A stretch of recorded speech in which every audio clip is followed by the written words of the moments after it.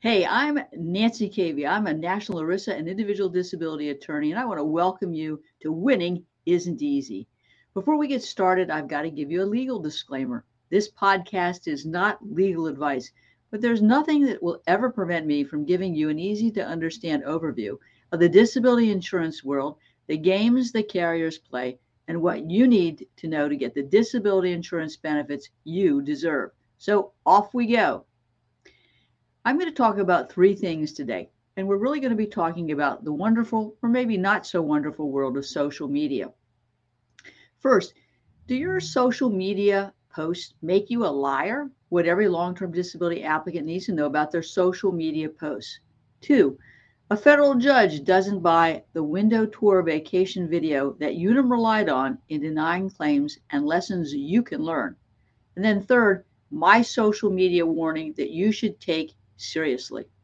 Let's take a break for a moment before we get started with this episode. Have you been robbed of your peace of mind from your disability insurance carrier? You owe it to yourself to get a copy of Robbed of Your Peace of Mind, which provides you with everything you need to know about the long-term disability claim process. Request your free copy of the book at kvlaw.com today. Welcome back to Winning Isn't Easy. Are you ready to get started? Do your social media posts make you a liar? What every long-term disability applicant and recipient needs to know about their social media posts. Look, I've said it before and I'll say it again. Disability insurance companies aren't in the business of paying disability benefits. They will use every trick in the book to deny a claim. And you can be assured that your disability carrier is going to check your social media posts as part of their claims review process. And that's going to happen when you apply for benefits, when your claim has been accepted, and as a tool that they will use to decide whether or not they're going to terminate your benefits at some point. So what you need to know is that what's in your social media post can make or break your long-term disability case. Do you know what's on your Facebook page or the friends who have posted about you, or what's on your LinkedIn profile? You better know. Let me tell you the story of Ms. Malik, a photographer for Associated Retinal Consultants. It was a light duty type of job, and she claimed that she was disabled because of low back pain as a result of moving heavy equipment and because of Guillain-Barré syndrome and fibromyalgia symptoms. So as always, we start with the definition of disability. In the case of Malik versus Unum, which is a Eastern District of Michigan case, the definition of disability was an inability to perform the material and substantial duties of your regular occupation due to your sickness or injury. And then, after 24 months, the inability to perform the material and substantial duties of any occupation. Now, she complained of debilitating pain. She told Unum that her entire days were spent trying to manage her pain and that her pain severely affected her concentration, making most days impossible to read or even research anything. So what did Unum do? Well, guess what? Unum looked at her social media accounts, and what they found was that she was active in researching and writing about radiation issues from at least 2001 to at least March of 2014. In fact, they found that she wrote an article in mid-2012 in which she stated that she maintained several websites to teach people about radiation, mitigation, and other nuclear issues. She was even the host of a show called Nuked Radio, which aired on Tuesdays and Thursdays on Orion Talk Show Network. Now, it got worse because Unum checked her LinkedIn profile, which indicated she had hosted 117 episodes of the radio show between March of 2012 and June of 2013. In January of 2014, she had claimed in one of her articles that she had read over 9,000 studies and research papers in the last 3 years and had a team of approximately 20 trusted volunteers, all of whom who shared common and deeply felt policing concerns about radiation issues. Now it continued to get worse.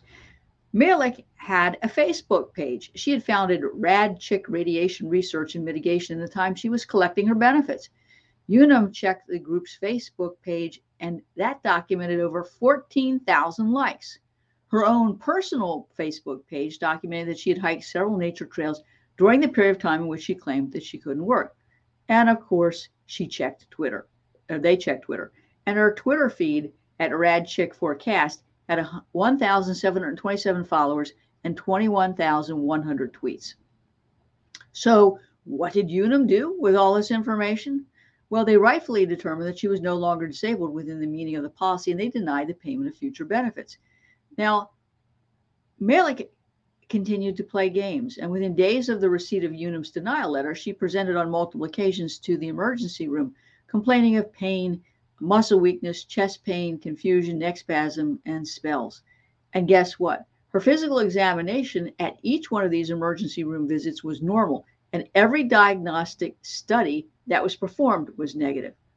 Now, as you can imagine, after her claim was denied, she appealed, and ultimately this case ended up in court. So the question becomes, how did the court view all of this social media information? Well, to say the least, the judge was not pleased.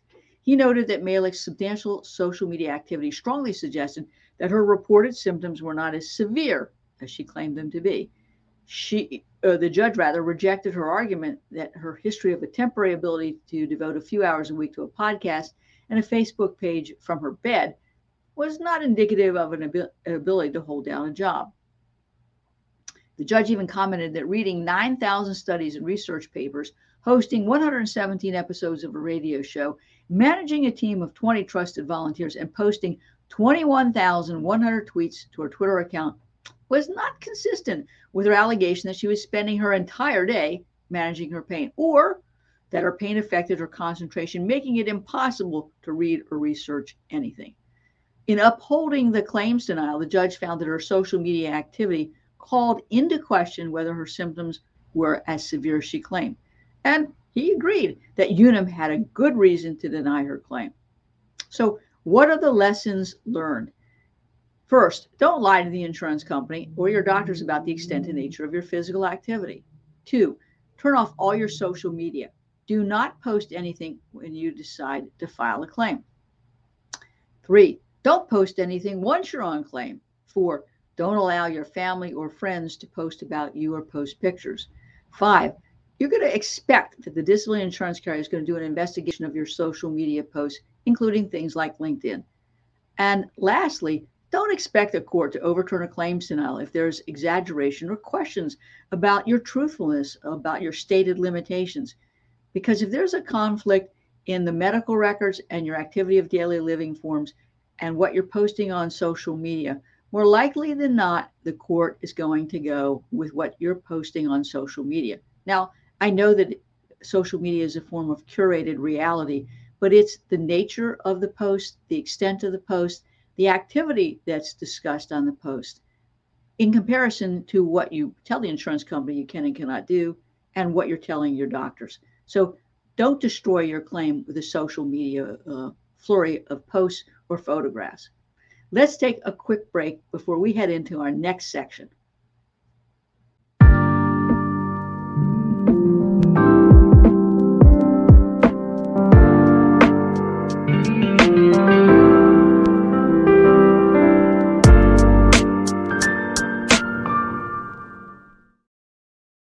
Welcome back to Winning Isn't Easy. I'm going to talk about how one federal judge didn't buy the window tour vacation video that Unum relies on in denying a claim. Now, disability carriers track a disability applicant's social media posts, and they use what they find as a grounds for denying a claim or denying a claim that's being paid. And as a result of what they'll see on the social media posts, they can also assign surveillance. So before you stop work and apply for your benefits, I want you to turn off your social media accounts. And when you're paid benefits, I want you to keep those social media accounts turned off. In fact, I want you to tell your family and friends, never, ever, never, ever, never, ever post anything about what you are doing on social media. And if you don't follow this advice, there's a darn good chance that you can lose your benefits just like Mr. Luna did. So let me tell you the story of Mr. Luna. He was a systems engineer, and he became disabled as a result of rheumatoid arthritis, a rotator cuff injury, fibromyalgia, post-traumatic stress disorder, migraines, and thoracic back pain. Now, he claimed that he had pain all over his body, that his pain level was anywhere from an 8 to 9, and sometimes it was even as high as 10 out of 10. He claimed that he needed the assistance from his wife and his son to bathe, to dress, and even to drive. Unum is one of the most aggressive disability insurance companies about tracking social media posts and using surveillance. If you have a Unum claim, expect them to use these denial tools in assessing the continued payment of your benefits. Now, Mr. Luna, in fact, had been taking RV trips and even had taken a vacation to Hawaii, and he posted about it. Unum ultimately puts surveillance on him because of what he has disclosed on his social media posts. And guess what the surveillance shows? It shows him walking unassisted and going into a restaurant. Now, obviously, Unum used that information to deny the claim, and the case obviously ended up in front of a federal judge. Luna argued that he was in a wheelchair accessible RV and that his son and his wife drove the vehicle while he was strapped into his wheelchair looking out the window. Luna told Unum and Facebook that, Facebook's not real. It's a place where you document the happy things in your life. But the judge didn't buy that. And the judge also ultimately rejected the opinions of Luna's treating physicians and specialists because they had relied on his representations to them that he had pain all over his body with pain levels as high as 10. What happened, of course, is that the judge said, if these doctors rely on these subjective complaints and these subjective complaints are not valid, then the opinions of the physician about Mr. Luna's ability to work also falls. Clearly, the lesson is don't post on Facebook ever, ever, ever, and always tell the truth to the insurance company and your doctors about your level of functionality. Otherwise, it's going to come back and bite you, and you will have given the disability insurance carrier a weapon to deny and terminate your benefits. So don't make a mistake like Mr. Luna. Let's take a break for a moment. Are you a professional with questions about your individual disability policy? You need the Disability Insurance Claim Survival Guide for Professionals. This book gives you a comprehensive understanding of your disability policy with tips and to-dos regarding your disability application that will assist you in submitting a winning disability application. This is one you won't want to miss. For the next 24 hours, we are giving away free copies of the Disability Insurance Claim Survival Guide for Professionals. Order yours today at disabilityclaimsforprofessionals.com. Welcome back to Winning Isn't Easy. I'm going to tell you our social media warning. And this is a warning that I send to all of my clients. And it starts out by saying, social networking could damage or destroy your disability case. Dear client, Facebook, Twitter, MySpace, and other social networks are popular with people of all age groups. You may have read about employers using these sites to screen job applicants or check up on their employees. Even high school students who apply for National Honor Society have learned that what they put on their Facebook pages can be used to deny them admission to these types of prestigious organizations. Even the Florida Bar looks at Facebook pages of lawyers who are applying to be admitted to the Florida Bar. Yes, I know that everyone is on Facebook and everyone is tweeting, but guess what? These sites are not just for keeping up with your friends. Disability insurance companies and their attorneys use these sites also. Disability adjusters check Facebook, MySpace, as old as it is, Twitter, and other accounts to get information about you. There may be valuable information about you on these sites that could severely damage or destroy your disability claim. The disability insurance adjuster's job is to pay as little as possible or to even deny your claim. Social media sites can help the adjuster do their job. So please shut down your account today.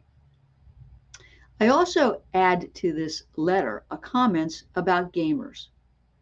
Now, if you think that you're gaming in isolation, you are crazy, because I have had clients who have disclosed in other sites that they're gaming or have been tracked down to gaming sites. And in one particular case, My client alleged that he had difficulty sitting for more than 20 minutes and had visual difficulties. And guess what they got? And got, and got, and got, and got. They got tons of gaming information about him and even videotaped him gaming. What do you think happened to that claim? It got denied. And ultimately, the case got settled for a fraction of the value of the case. So don't destroy your case. Don't destroy your case. I hope you've enjoyed this week's episode of Winning Isn't Easy. If you've enjoyed this episode, consider liking our page, leaving a review, or sharing it with your friends and family. Also, consider subscribing to this podcast so you'll be notified every time a new episode comes out. I hope that you'll tune in to next week's insightful episode of Winning Isn't Easy. Thanks.